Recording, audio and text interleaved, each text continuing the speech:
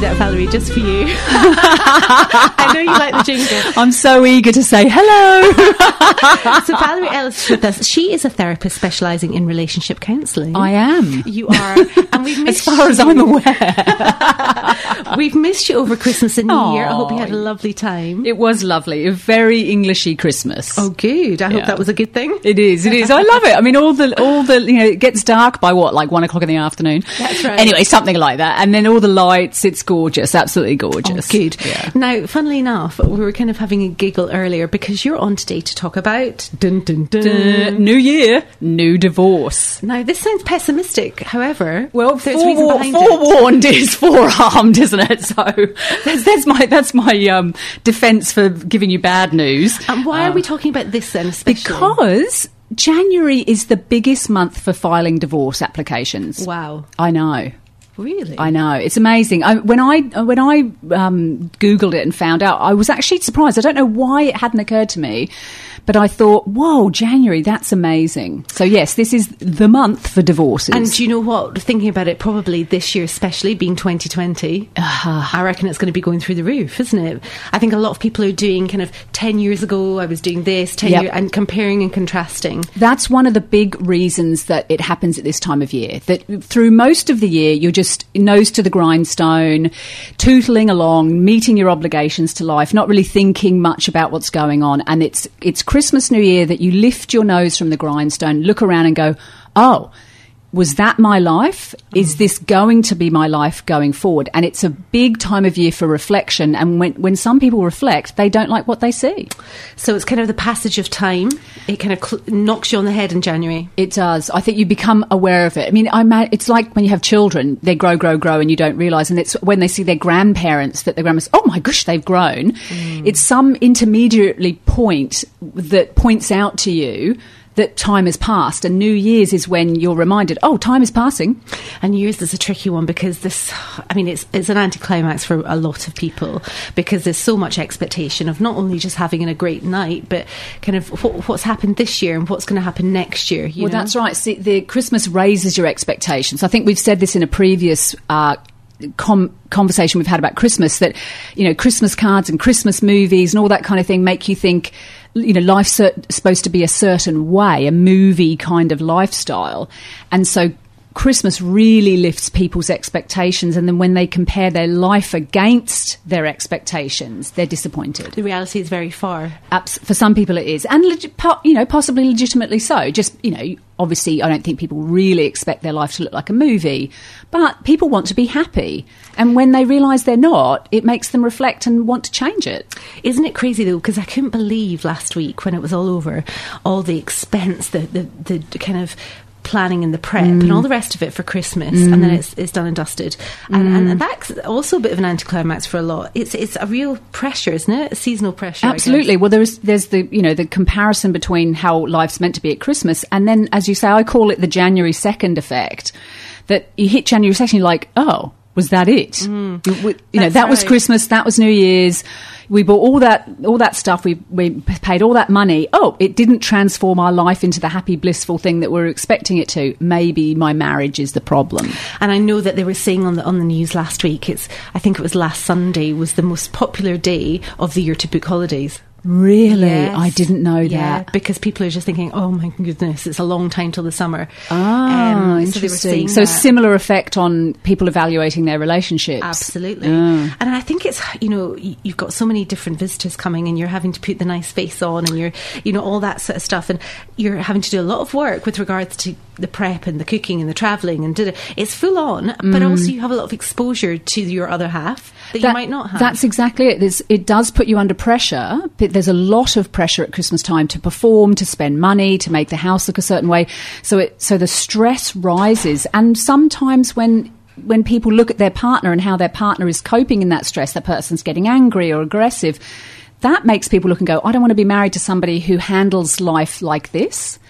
And as you're sort of implying at the moment as well, family come over, and for some people they don't like their family. Like they're not people perhaps that they want to be related to. No. So you're getting a lot of exposure to people and experiences that's unfamiliar compared to the rest of the year.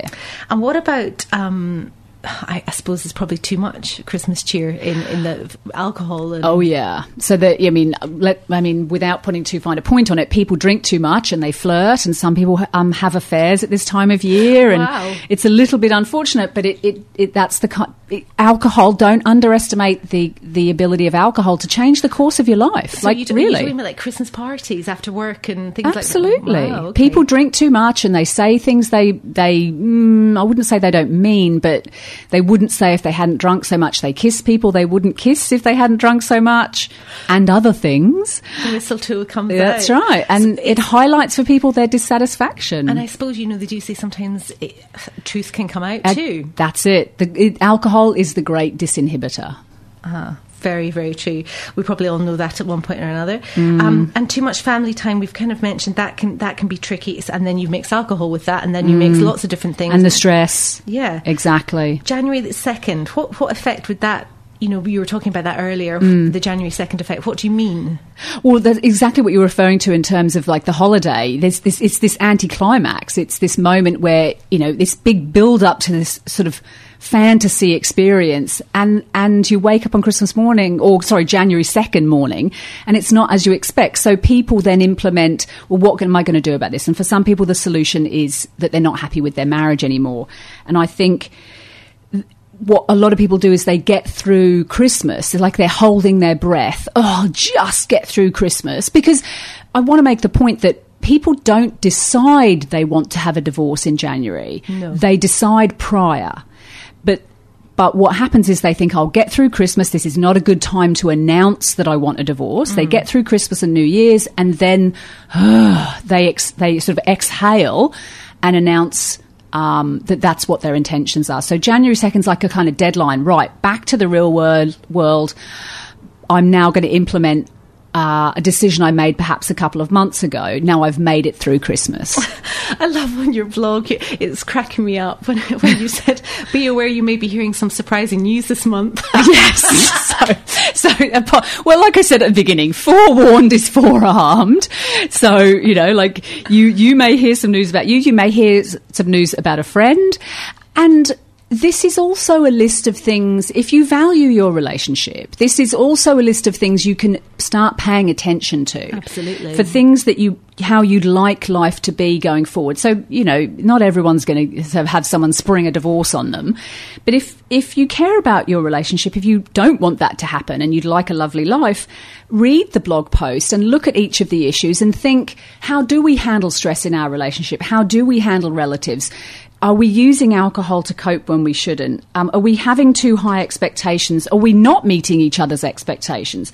Yeah. All of these reasons for getting a divorce are warning signs for preventing one. Absolutely. You can flip it and that can be positive for sure. But I think a lot of people also maybe, instead of doing your own New Year's resolutions, maybe you sit down as a family or as a couple and you sit down and you say, okay, what are we going to try and get out of this year? What could we do better? What can we do better? Yes. What can we look forward to? Let's get some dates in the diary. Let's jazz it. What could we do better? Yeah. I mean, that's a lovely question you could ask for your partner. What did you enjoy about me last year? That could open a okay, all right. But good, assuming some goodwill. What did you enjoy about me last year? What do you think are, what as a wife, or what I'll play the role as a wife. What did you really enjoy about me being wifely last year? And how could we do better going forward? And ask the question of the other person as well. As I say, and use this as an opportunity to improve. Yeah. And you know who's going to be really, really happy this month? I don't know. Solicitors. No, exactly. Thank you so much, Valerie, for coming on again. You're so welcome. Some great words for wisdom. Valerie, please let us know where we read your full blog and where we get more information. So you can go onto the internet, and it is veryvalerieellis.com. And you can find this blog post about divorce and lots of other interesting blog posts about relationships. And if you want some relationship guidance, contact me through there. Now, also, just to flag up, Valerie has brought out her own book. I have. I'm published. I have a physical book. You can also get it on Amazon as a Kindle. And we're going to do some special things going into next month. So we are doing some really nice special readings from her book. And we're also going to be doing a giveaway. So do keep tuned to that. She's got great advice. Thank you so much, Valerie. Always a pleasure. See you next week. Toodaloo. Or speak to you next week. See you then. Bye.